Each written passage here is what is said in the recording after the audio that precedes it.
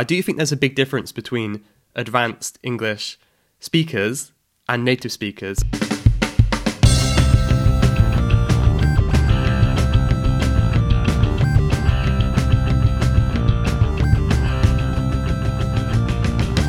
Welcome to The Fluent Show, a podcast all about loving, living and learning languages. Hello, language learners. Hello, Fluent fam.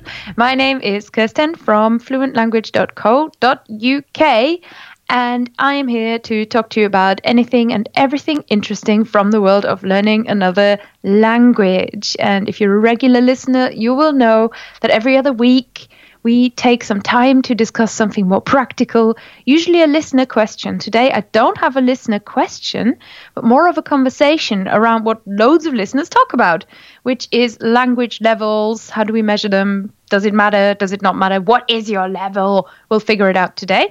And I've got an expert guest with me as well to help and kind of bring in a different perspective. And that is Michael Lavers, who is an online English teacher for students learning English as a second language. Hey, Michael. Hello. Thank you very much for having me. No problem. It's a pleasure to have you on the show. And we're going to talk a little bit more about language levels. So have you ever worried what your level is in another language? I do probably more than I should. Yeah, I do worry about that quite a lot. Yeah. It's a thing in lots of people's heads. So today, hopefully, we're going to shine some light in some dark spots. Before we head there, listeners, I just got a few reminders for you. Number one, the new Patreon is shiny coming along. And first of all, I want to thank everybody who has decided to support the Fluent Show on Patreon. Thank you so much. And I also want to remind you, if you haven't looked yet, take a second, have a look over on Patreon. It is a way for you as a listener to support this podcast by pledging a little bit of financial support, any amount at all. There are a few suggested amounts there, but don't feel tied to those. We've got $5 levels and $15 levels that get you exciting things such as bonus content and VIP preference for having all your questions answered, and all of my show notes that I type before the show, I share them with the patrons exclusively. So there's lots of fun to be had, and that is over at patreon.com/fluentshow. So very, very easy. Patreon, patreon.com/fluentshow. Have a look. The show will always be free, but if you decide to support the Fluent Show, it helps us a really, really long way. And I've got a shout out as well to, as always, our new sponsor, still a very, very new sponsor, and that is Yabla. That's how Lindsay pronounced it last time, so Yabla. The Fluent Show is supported by Yabla, which is a language immersion video player and the company offers videos that come with so much added bonus, so many added benefits for language learners. And they will do it in Spanish, English, Italian, French, German, and Chinese. The content is authentic. So I've recently been watching a Chinese reality show, for example, and there's lots of German kids videos and cookery videos and essentially what you would find on YouTube. But there is such added bonus in terms of how they've designed it for language learners with custom playback. So you can skip back just one sentence. And the sentence also has subtitles in 2 languages. You can click on every word to see what the vocabulary is. And there are learning games and flashcards as well. Yabla has established itself as the premier language learning video platform with all these cool tools.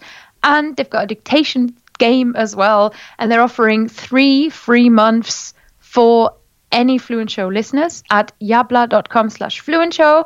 And of course, you can find all those links in the show notes as well. They're all there for you. So give Yabla a try. And thanks so much to Yabla for sponsoring the Fluent Show. That is it for the announcements. Bing, bang, bong. Michael, are you still awake? Yes, I'm still here. Thank you so much for waiting for the... And finally, we've got time to talk about you for a second. So where are you from? What do you do? Well, I'm from the UK. I'm from the southwest of England, from Cornwall originally. Beautiful. Yeah, I love it here. And for the past few years, I've been working as an online ESL teacher. So I've been teaching English lessons almost every day to people all around the world. And it's something I've really, really grown to love. It's become a passion of mine. So yeah, I'm very happy to be doing this. Before you started this, were you an offline English teacher? No, I think this is where I differ from many other people on the same path, because I had like a really big career change, I guess, where I used to work as a gardener for 6 years or so, 5 years. And, that's one of my hobbies, but I decided it wasn't like what I wanted to do for my whole life. Working in the winter, in the cold, it wasn't so good. So I decided to think about what I really, love to do in life, and I made a change, and I decided to go with this. Mm-hmm. How inspiring. Used to be a gardener. Yeah, it was a lot of fun. Cool. Yeah. Do you go through a lot of gardening vocab with your students? Not really, to be honest, but I mean, I guess it would be quite selfish, wouldn't it, to just kind of talk about what I like. But obviously, if my student is interested, I'd be happy to do that.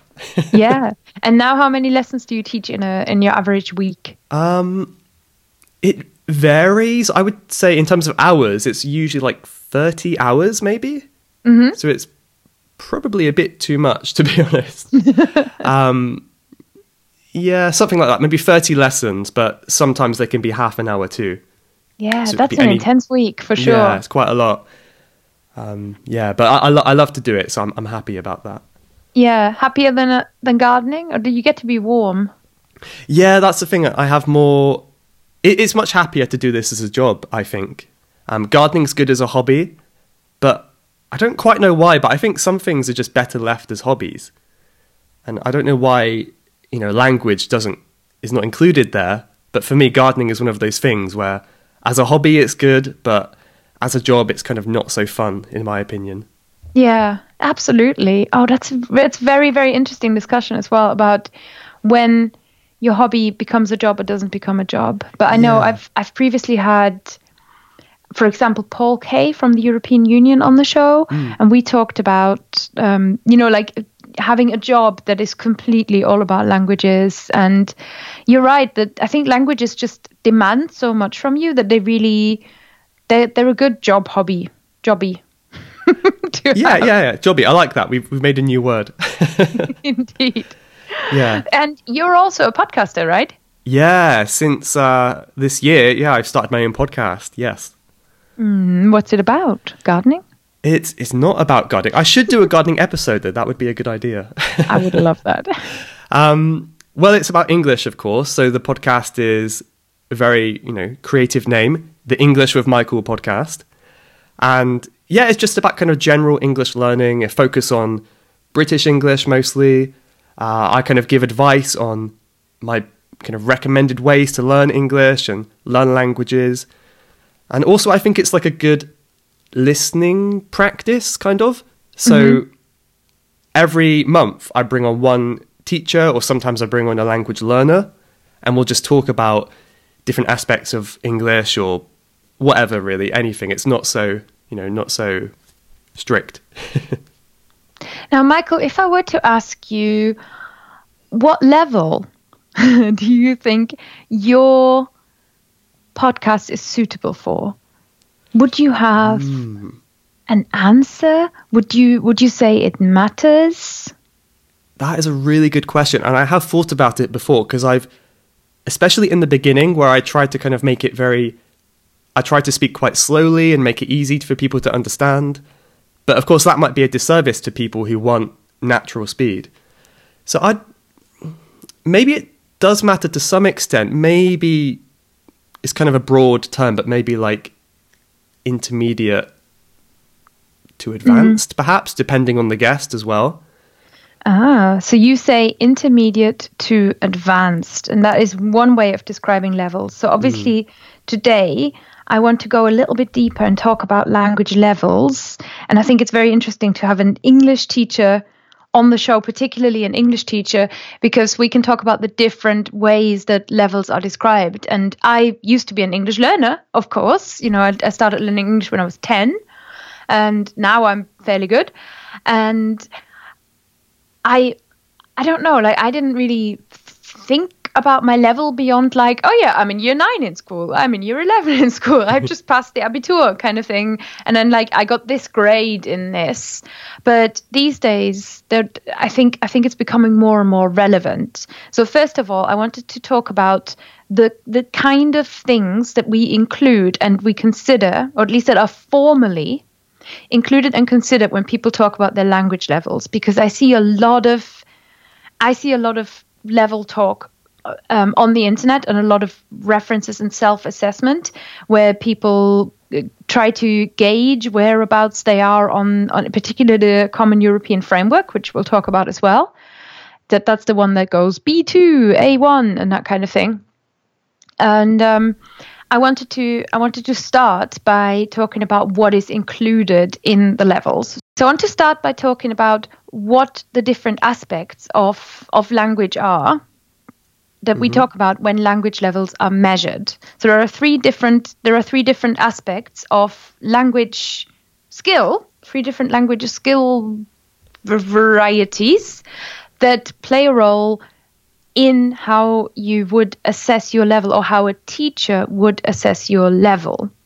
So Michael, I'm gonna tell you what these 3 different ones are, and I want to know from you, how important do you think each of them is? Do you agree with this kind of way of assessing the levels, and where do you see your students stronger or weaker? So the 3 different language skills that make up how a level is measured, according to the Common European Framework, are number 1, written and spoken production. Number 2, reading and listening comprehension. And number 3, spoken interaction. Okay. So written and spoken production, yeah? Reading and listening comprehension.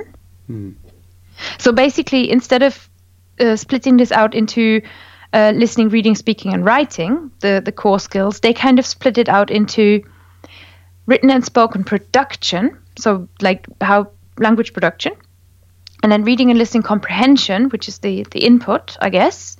And then a third extra aspect that they say is spoken interaction. So they go production, comprehension, and interaction. It is interesting, isn't it? Yeah, so I guess the difference between spoken production and interaction, I guess, would be maybe the interaction is more kind of, off the cuff, and you have to kind of think quickly rather than just speaking on your own. Is that kind of the difference there?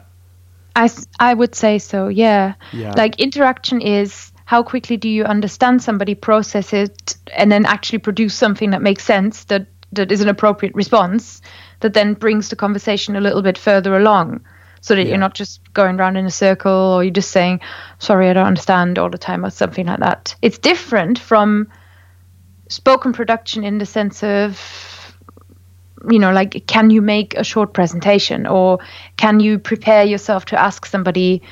It's like if you go on holiday and you're asking somebody where are the toilets. If you don't understand the answer, then essentially your level isn't enough. Yeah. And you have to kind of pretend that oh yeah, thank you, but then you have no idea. It's really embarrassing. Yeah, exactly. So these are the 3 different ways that the Common European Framework looks at them. Yes. I think these are the thing that stood out to me about these is that what a lot of language learners in my field, because I usually speak to or talk and think about a lot of people who are learning non-English, tend to often learn as a hobby, not necessarily. So people might be an expat or something like that, but people who are English native speakers learning another language, German, French, Chinese, whatever it may be, maybe 3 or 4 languages at once. And what I perceive is that many people focus mostly on their spoken interaction skills and their spoken production skills, and then their listening. And people don't, I would say, when assessing the levels, don't necessarily prioritize, or like they don't necessarily give the same priority to the writing and the reading skill, I would say, as much. Yeah, I would agree. I find it quite a difficult thing to talk about, really, because I think, in my experience, it seems to be different for each learner. So it kind of depends on what the learner is, hoping to achieve in their English or in their language skills.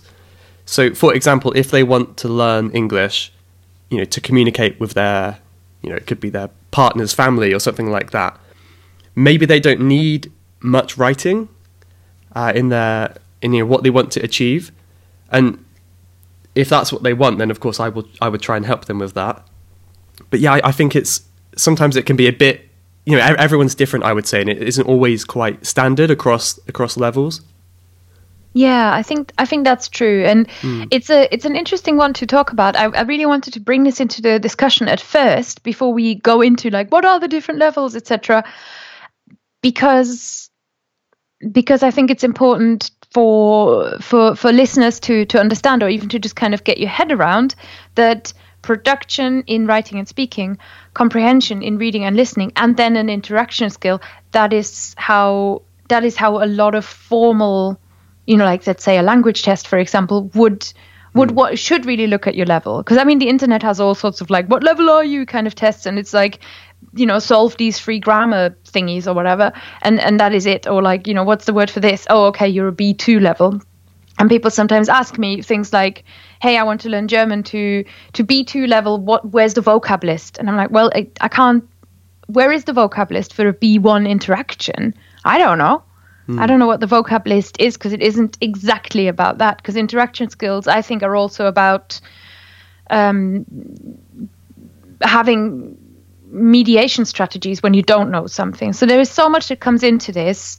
That a lot of people might just they might have 1 or 2 conversations that go well and be like, wow, I'm an A2 speaker, when there are huge gaps in the writing, which show up gaps in the grammar, etc. So to bring it to you listeners, really this is about such a holistic,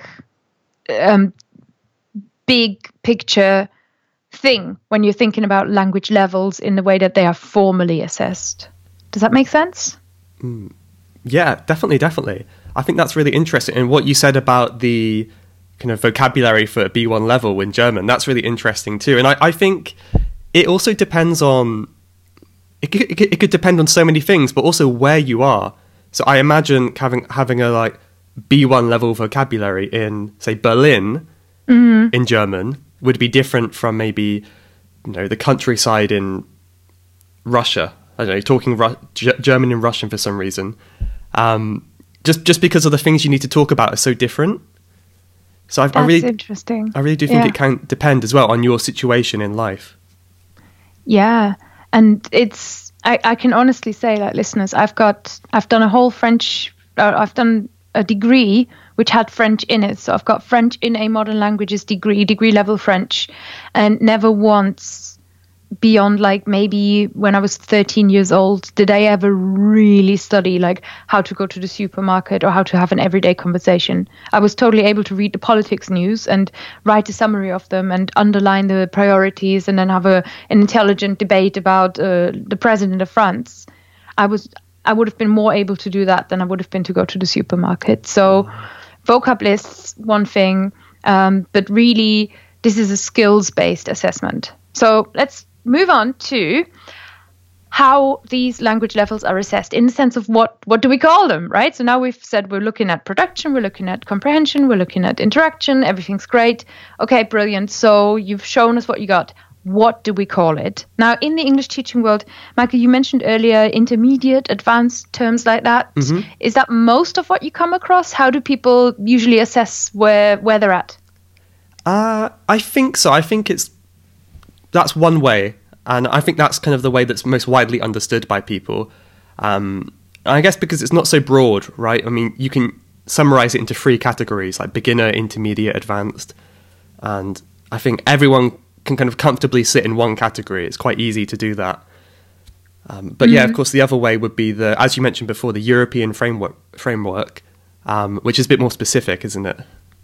It is a lot more specific, because the problem that I've always had with beginner, intermediate, and advanced is that you really don't. It's so difficult to know when you've progressed from one to the next. Yeah. Like, I've been an intermediate Welsh learner for a good 3 years, I reckon. And I don't know if I'm advanced. Like, I don't know when can I call myself advanced, that kind of thing. It's difficult. And I mean, I can, again, I can go and do a test, and in Wales they're obviously called something different, and that kind of leads on to, they all used to be called something different. Almost every single country used to have its own like language framework of reference for what the different levels are like. And some people would be like, oh yeah, I've got a level 3 Spanish, and like we see it with Chinese, where people say, okay, I'm a HSK this, and then you've got the Japanese system, and the different. Sorry. So then someone came in and fixed it. I don't know if it's fixed, but the EU, as ever, came in and went, you know what? Let's just make one system for everybody. Let's just kind of bring it all together. And that is how the Common European Framework of Reference was created, which is this skills-based. So again, we're talking skills-based description system for language levels that works for self-assessing. It works for teachers assessing you. It just kind of all round gives you a sense of where you're at skills-wise. So again, it's not about how many words do you know. It is about and I think that is, to me, it's a little less crude in that way, because you can quickly learn a word, but that doesn't bring you up a level. Whereas skills are more flexible. So it just works in a very flexible way without completely becoming useless. It's kind of handy. It still is, though. However, I'm sure you'd agree with me, it's far from straightforward, right? The beauty of beginner, intermediate, advanced is that there's only 3 words. Yeah. Whereas CEFR, like, how much do you know about it? A fair bit. I mean, I know the levels and everything. Yeah. So there's like A1, A2, which is like beginner, right? B1, B2, intermediate, and C1, C2, advanced. So we can still kind of stay in these systems roughly. Yeah, they do kind of correspond, don't they? And listeners, I've put into the show notes, I've put this big grid, which is really the descriptors, and the EU's got these available, and you can read it in whatever amount of languages. So I'm kind of looking at this huge Council of Europe grid. So I'll read you the difference, I guess, let's pick out spoken interaction, because everybody loves that one. I'll read you the difference between an A1, a B1, and a C1.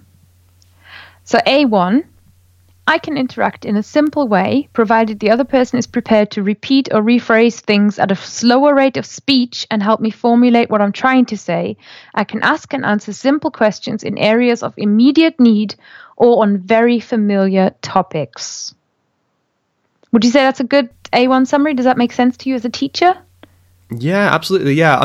It's always a challenge, isn't it? Because as you said before, language learning can be a little bit abstract sometimes, where you might know about politics, but then not know about supermarket vocabulary. And it's kind of trying to kind of fit that abstract way of learning into kind of a concrete, orderly fashion. But I think as far as you can, as much as you can, this is a good way to do it. So that does make sense. Yeah. And then spoken production, that aspect of it in the grid talks more about the topics as well. And then it says, I can use simple phrases and sentences to describe where I live and people I know. So essentially, if you can do like, I live in blah, blah, blah, my brother is a this and that, my sister is a so-and-so, my mother's called this, and, our hobbies are gardening and texting people, then that's pretty much an A1 level, and you're not expected to say that, to interact really, really quickly. It's okay if other people slow down. Now, let's have a look at the B1 level. So spoken interaction at B1 level goes like this. I can deal with most situations likely to arise while traveling in an area where the language is spoken. I can enter unprepared into conversation on topics that are familiar, of personal interest, or pertinent to everyday life, e.g. family, hobbies, work, travel, and current events. So here it says I can enter unprepared into conversation. That's a whole different ball game now, right? Yeah, it's a big jump. Yeah, most situations likely to arise, so that's quite proficient in a way. Yeah. Yeah. So if you can't, essentially B1 is really like, would you be able to make small talk about your trip to your destination when you're in the taxi? Yeah.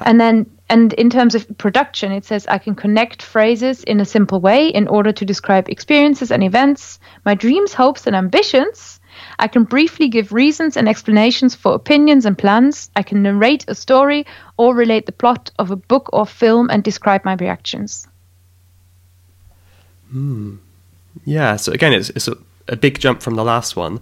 I'm just thinking Massively. about my languages and trying to map them onto these levels now. But Yeah, it's I like it because it's specific enough that you can really kind of hook onto it. Yeah. Like I can straight away see, okay, do you know what? I can see I can handle all of this in Welsh. I could do this in Chinese. It's very straightforward in that way. But I can do an A1 thing in Chinese. Sometimes I wish there was an A0. Or like what's the letter before A? There is no letter. It's just 0. Well, in when we're talking about the words like beginner, you have like you can say absolute beginner, so you can be even more specific, can't you? So absolute beginner, elementary. You can like really kind of make it more specific if you want to. And I think absolute beginner is someone who has just started, isn't it?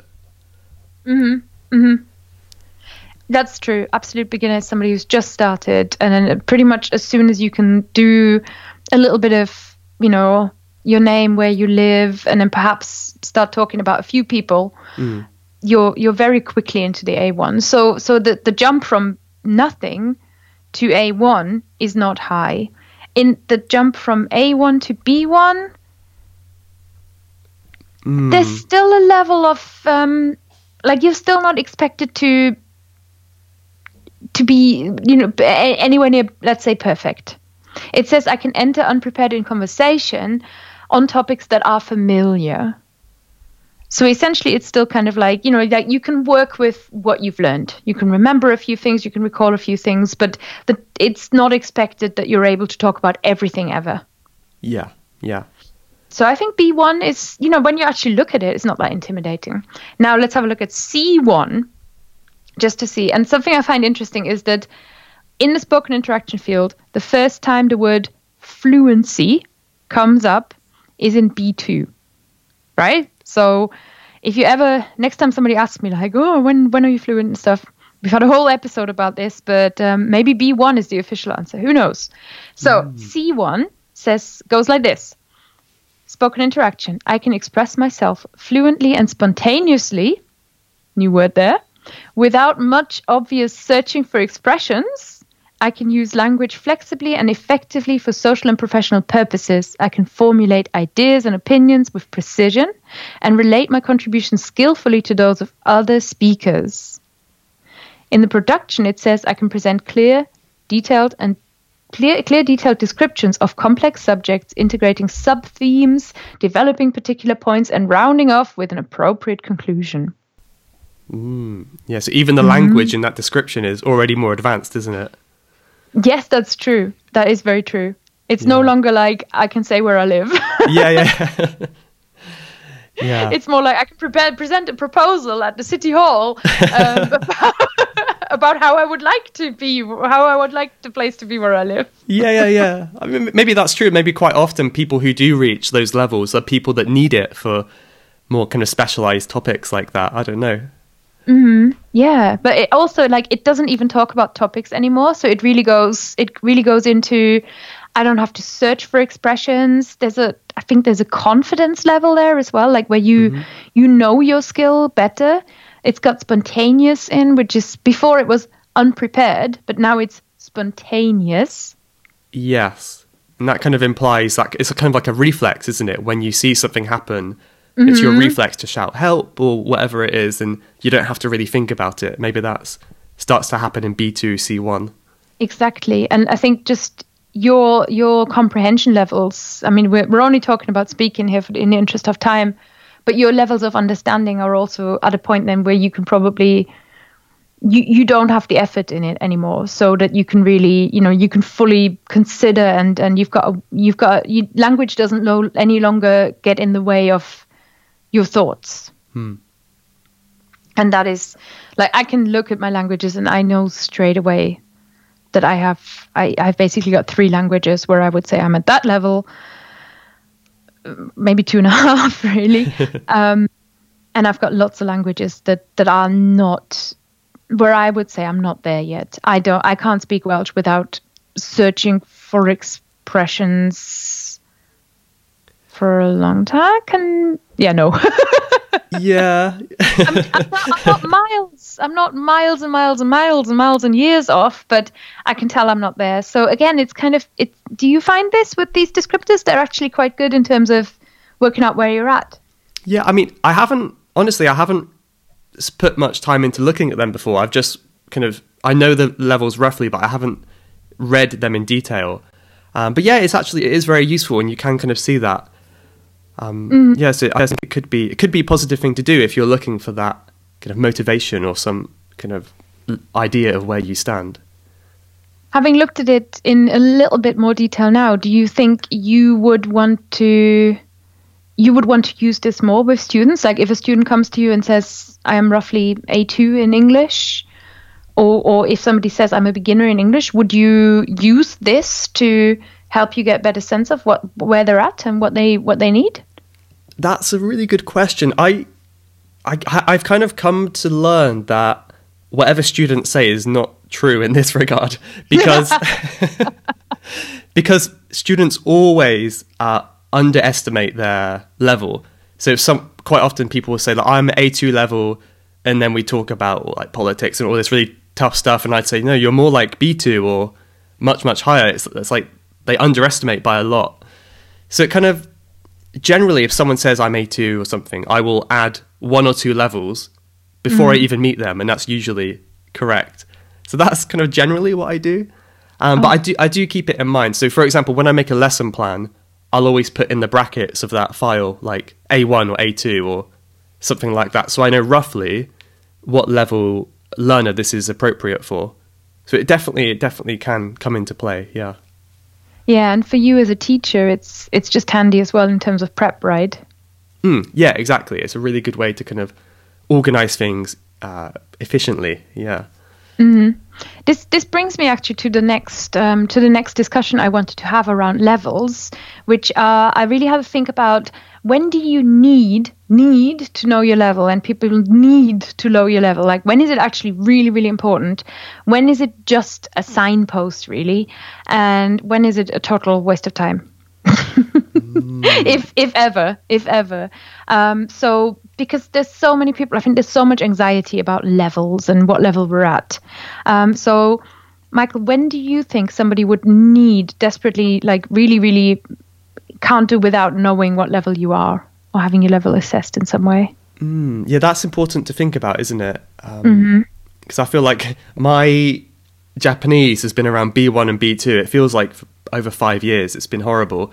So I've got to the point now where I've kind of given up thinking about levels, because it's kind of demotivating. You get stuck and you can't see. There is progression, but you can't see it in the numbers, in the levels. So yeah, you have to think about whether it's important or not. I guess the really important ones would be, I can think of some examples for like if you're doing an exam or something like that requires a certain level of entry, or perhaps a job interview, something more kind of, where there's some requirements needed from you. Like that. But yeah, generally it's just kind of, maybe it's more often than not just kind of a good way to show what level you are to people when you're applying for a job or something like that. Yeah, I mean, that's all I can think of. For sure. I think I had to think about this as well. And I thought about job interviews at first, and job kind of like putting it on your CV and writing it on your LinkedIn and whatever. And I thought about it, and then I thought, well, actually, most jobs, like I've had jobs where I've I've got paid extra rates for speaking other languages. So it's clearly the employer has to know, can she do this or not? And they never asked for a level. They sort of ask, what kind of education have you done in the past? More of a kind of vaguey type question. And then they tested me on whether I could handle a situation that I needed to be able to handle. But they didn't actually see that. And I've done jobs in the past as well. Like I've done lots of different phone-based jobs, and I have seen people come in and try to do the job without their language being at the required level, and they still got hired, but then really, really floundered because they weren't able to have the phone conversations that they thought that they were able to have. So I think for job interviews, it's good to have, but you don't really need to put like B2 level French or something on your CV. And the other thing is that the Common European Framework of Reference, while it's really specific and handy and useful, it's not actually well known outside of the language nerd and professional community. So if I was writing my resume, I would definitely write on it like native level English, professional fluency French or something like that. And, like I would say like conversational fluency Welsh, blah, blah, blah.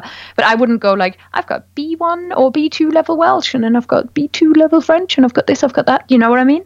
Yeah. Yeah, definitely. And as you said, maybe in the language learning community, it's kind of like a medal, isn't it? Like I've achieved this level. But yeah, often it can be a bit too simplified when it doesn't kind of fully explain what you can do in the language necessarily. But the only situations where I could think of where you really need a specific level are possibly academic admissions. For example, particularly for English learners, I know that you need, and I mean in German universities as well, like in order to be admitted, you often have to prove B1 or B2. In English, you need, say, an IELTS 6 or an IELTS 6.5 or so again, then the universities that I've worked at, because I used to do international recruitment and admissions, they would not say you need to have a B2 level English. They would look at a specific test result. So they kind of leave it to the test provider to work out how they're going to assess this.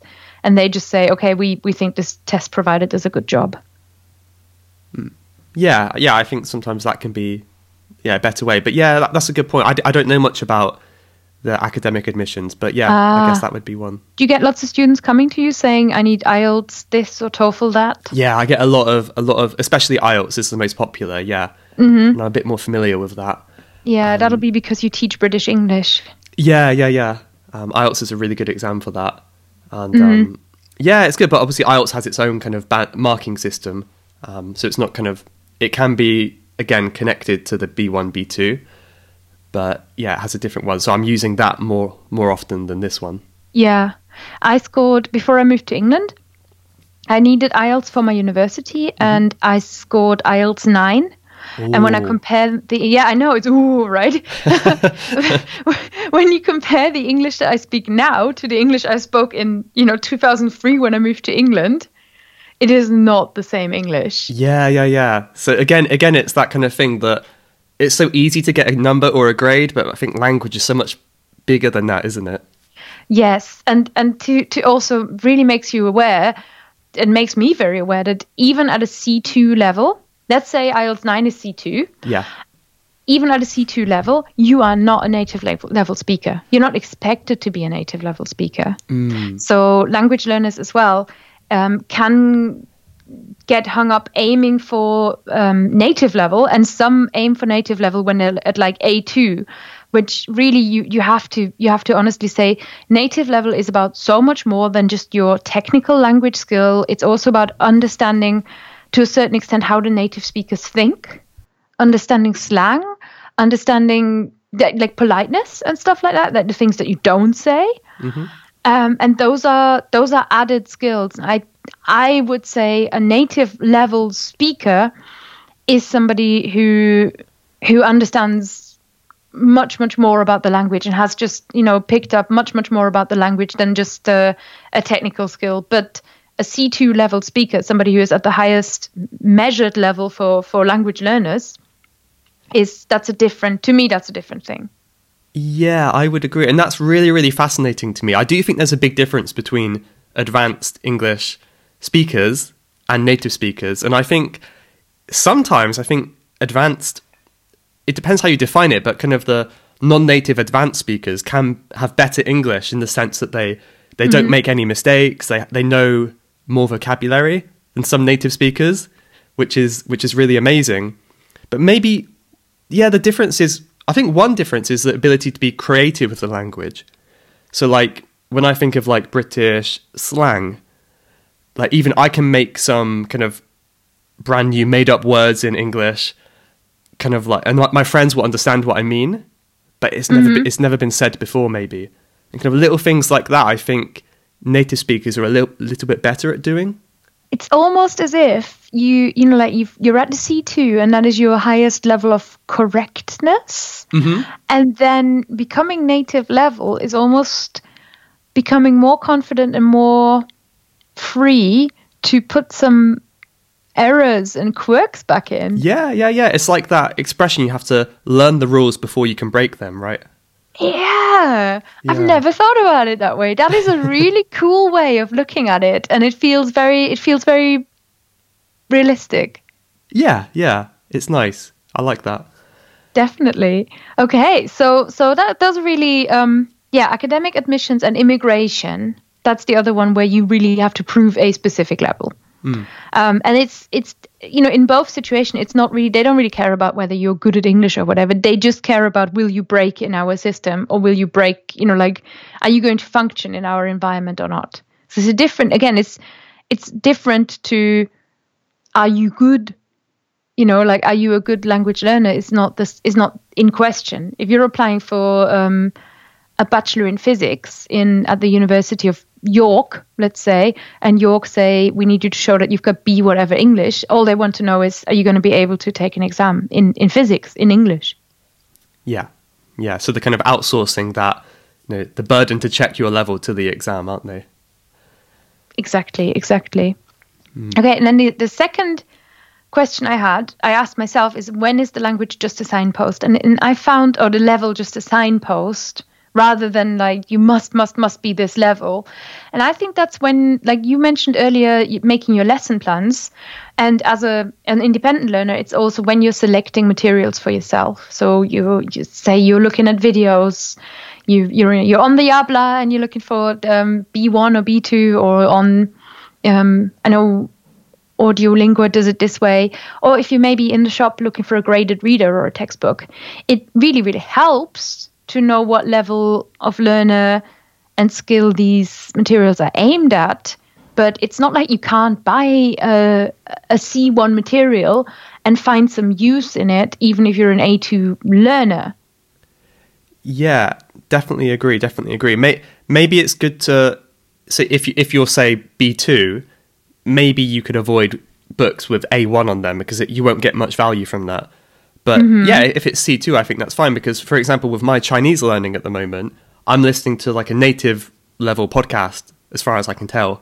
And I'm way, way below that. I'm really quite beginner. But I can still gradually pick up more and more each time, and it's still beneficial to me. So it's not always a bad thing to kind of go above your level. But it is, if you're an A1 learner and you are listening to something completely native speaker, you might not get as much out of it, because it's just, there's just not enough to kind of get stuck into. Yeah, that is true. You have to keep that in mind, I guess, don't you? Yeah, like if I was to listen to native Chinese radio now, I don't think it would necessarily teach me a lot, because I wouldn't be able to really, I just can't hear anything really. But if I'm listening to native level Welsh radio, I can hear enough. I have got gap, but I can hear enough that I can kind of work with it, sort of thing. And particularly with materials, they tend to be input. So you really can play around and kind of pick something at a slightly higher level, pick something at a slightly lower level. As long as you bear in mind, just because you can understand most of a B2 textbook does not mean that you're really a B2 level in that language if you haven't looked at all the other aspects, which were the comprehension, the interaction, the writing, and all those kind of things. Yeah, definitely. Yeah, I always talk about like the time, like when I first learned Japanese, I kind of neglected everything but reading and writing for 3 years. And I was like a teenager at the time, so I didn't have much knowledge about language stuff. Bless. It's the biggest mistake I ever made. I mean, now I've got like good reading knowledge, which is good, which I'm happy about. But it felt so much wasted time because I just kind of didn't really think that I had to practice speaking if I wanted to be good at speaking. But it's so obvious now. Yeah, it's so obvious now is a good way of putting it. And it's sort of good advice for anybody who is brand new to learning a language. That really, I say this so often. I've got a whole, the first thing I ever kind of read and published and put out is I put this book out called Fluency Made Achievable, which is all about this like core skills, people like listening, reading, speaking, writing, and the balance between all of them, and how important it is, in my opinion, to maintain a balance. And I'm lucky in a way because I've had so much formal language education. I've really had this kind of drilled into me. But to me, it's just really important to not have this one sort of gap that just trips you up then. It's like you're building a row of potholes for yourself. Yeah, that's a good analogy. And okay, the other time I thought about this is when you're thinking about having a conversation in your target language, particularly maybe you're selecting a tutor or you want to do a language exchange, or you want to find somebody who's a conversation partner, reading through these descriptors can actually be really handy because it gives you a sense, like not that you have to be like, oh, I'm B1, but it gives you a sense of what you're actually expected to know.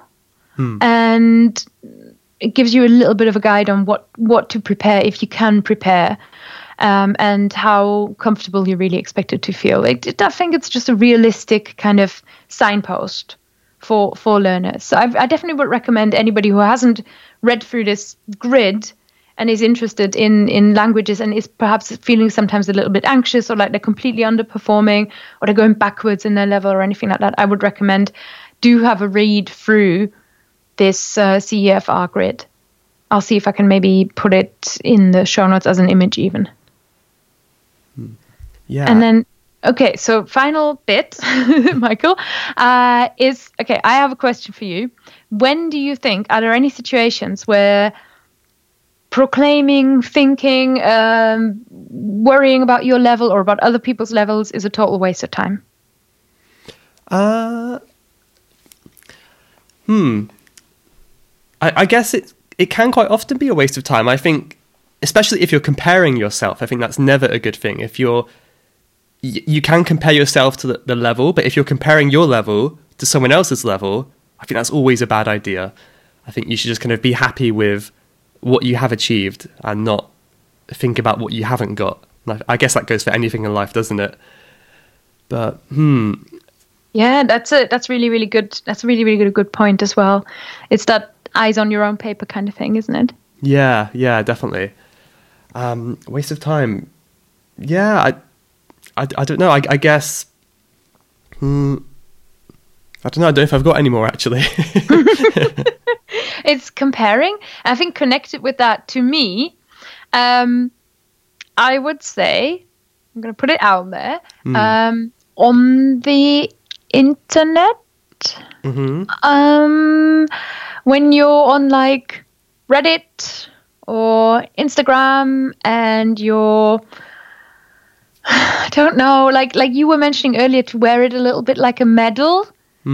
And I think it's hard, right? Because we want something to show for all the hard work, and it hasn't come out of nowhere. So I really don't want to knock anybody proclaiming what level they're at, but I think it can go into a perceived hierarchy where somehow people pay more attention or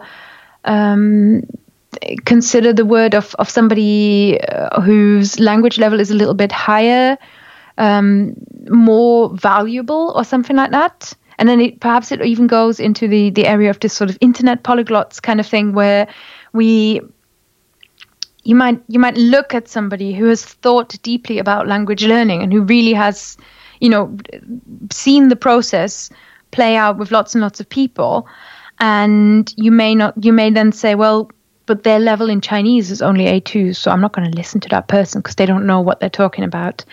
And I think this is when we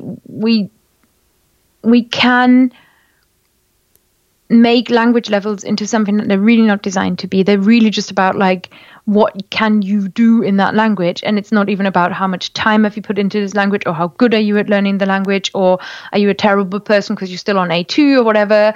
And especially when it is so related to that comparison piece that you mentioned earlier. It's this sort of sense of how long you have been learning a language compared to where you're at, and how you can either beat yourself up with it or beat somebody else up with it, if you know what I mean. Yeah, that is a really good point. Yeah, it's never good to kind of be in that kind of competition, is it? And yeah, I mean, I see this sometimes when I'm trying to find like a teacher for myself in another language. They will have their like English level listed, so I can choose. If I wanted to, I could say, oh, this person has good English, so I'll choose them to be my Chinese teacher.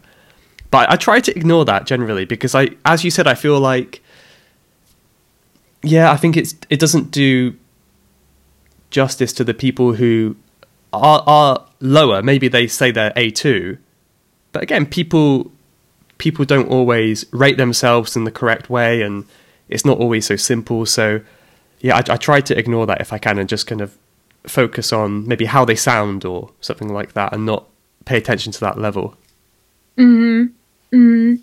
Yeah, it helps us. I think I like to look at definitely what somebody can do, or how they can help me when you're online. It's like you say, it's how can that person help me get further, or how can that person inspire me? And sometimes it might be that if you're learning French and you think, oh God, it's impossible to get to C1 ever, and that's your next level that you're aiming for, it can be really helpful to look at a C1 learner, or somebody who assesses their level as a C1, to look at really practical things. But I think it's not useful to put people on a pedestal. Yeah, exactly. That's it. And on that note as well, if you are anybody who is interested in all the offline events that happen for language learners, and things like the Polyglot Conference and the Polyglot Gathering, and next year we've got a Polyglot Cruise, which I'm going on, and I hope you're coming on as well. And there's just so much happening. Or even Women in Language. People often ask, what level do I need to be? Or people often, when we come to these conferences, usually we wear badges with little flags or some kind of way of showing the languages that we know. And you might want to indicate your level because you want to showcase how likely you are to be able to respond if somebody comes back to you. Sometimes I notice people get really anxious about, what to, or people get really ashamed if they've got like 7 languages at A1, or they've got 1 language at B2 or something like that, when really I just wanted to, I know this probably goes without saying, but it can't be said enough at the same time. It really doesn't matter. It really does not matter. If you're into languages, that is what is important. Yeah, that's interesting. Yeah. I completely agree. I feel like it just doesn't matter. Although it's completely understandable, because I think I would feel the same way, to be honest, about kind of, I'm not sure if I've learned enough to be able to say I know this language, but I think you should try and like get rid of that feeling, shouldn't you? Yeah. I wonder, I wish sometimes maybe next time I go to a conference like that, I'm going to just like print this grid out and take it with me. And then when I'm doing my stickers, I'm actually going to think about, well, can I have an unprepared conversation, something, because I think sometimes people will come in who are, let's say, very good Chinese speakers, and if you put like sort of shyly kind of go, okay, I'm going to put Chinese on there, I've been working hard on this, I'm going to put it on there, and then somebody comes and does this thing where they just expect you to perform immediately. And if you think about it, that's what we looked at before. That's like what, B2 and above? you don't have to wait until you are that good to say that you're learning that language. Mm-hmm.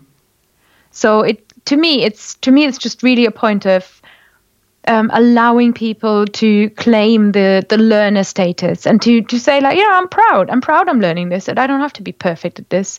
And even like we said before, C2 isn't perfect. Yeah, exactly. Yeah, maybe at those conferences there should just be kind of an understanding that everyone is learning, apart from their native language, of course, and that kind of maybe people shouldn't expect learners to kind of communicate fluently and perfectly right away. There shouldn't be that expectation there. Yeah, to make people feel more comfortable. It's a rare situation, but then one that just pops up every single time. You just have to kind of stride in with confidence and be like, I'm still learning this. I don't know what on earth you're talking about. And I certainly come into this a lot, all the time. Yeah, I think that's a very normal thing. So, Michael, final question. What do you tell somebody who asks you how many languages do you speak? So for me personally? Yeah. It's interesting. Personally, I'm not sure if this is the best way, but I don't... Of course, if it's learning, that's different. But if it's what do you speak, I probably will not include a language I'm a beginner at. So if I'm like A1 or A2, I probably wouldn't say I speak it. I'd say I'm learning it. But once I've got to like B1 intermediate, then I feel more comfortable to say I speak it. So I would say like I can speak these two, and I'm learning this one, for example. But that's just me. I don't know what you think about that. I think it's really difficult because as soon as you're a language learner, you understand that there is no speak level. Yeah. So instantly that question becomes way more complex than usually people want it to be when they're asking it. People just make conversation and then they don't realize that they've just triggered some kind of anxiety attack inside of us.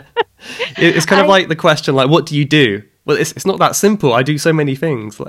Yeah. I usually just, I don't know. I say a number. Mm-hmm. And then, it depends on the mood. It really depends on the mood. But on the one hand, because it's that same thing, isn't it? Like you want some credit for all the hard work you've done, but at the same time, you don't want to defraud anybody. And that maybe is the balance that we have to walk. Yeah, definitely. And I guess you also have to consider the expectation or the intention behind their question. So maybe, say, for example, there's a Chinese person asking how many languages you speak, and your Chinese is kind of A1, very beginner. Maybe you wouldn't include that because they are kind of expecting, maybe if they know you speak it, they will want to talk with you. And you could just kind of add that I'm learning that, but I can't speak it. Something like that, I don't know. You have to kind of think about what they want to know when they're asking you. But maybe that's not always easy to tell. I think that's a good way of summarizing it. So yeah, levels. to conclude our conversation, it's extremely interesting to think about levels. I think I would definitely recommend this self-assessment grid for all of you listeners. Have a look at it, kind of get your head around it a little bit, and if we can approach it with a little bit of a sense of grace to ourselves and also realism, then I think we're all in good stead. Now, Michael, to sign off on the podcast, I do it a bit like University Challenge. So it's goodbye from me. And then my guest says goodbye in any language of their choosing. Ooh. So to conclude the Fluent Show episode, listeners, don't forget, of course, that we are on all of the social networks the big ones, Instagram, Twitter, and we're also on Facebook, so you can find us over there, and you can find us on Patreon. That is patreon.com/fluentshow, and it is goodbye from me until next week. Goodbye, and goodbye from Michael Lavers. Goodbye, adios. Thank you for listening to The Fluent Show. If you enjoyed this episode, please consider supporting the show by leaving a review in your podcast app or even becoming a member of our Patreon community, where our supporter perks include a secret feed full of added show notes and a VIP option where you can get priority answers to your listener questions on the podcast. Don't forget that you can send us your language questions and feedback to hello@fluentlanguage.co.uk or find us on Twitter @TheFluentShow or Instagram #TheFluentShow. We're always so excited to hear from you and read every message and review. See you next week!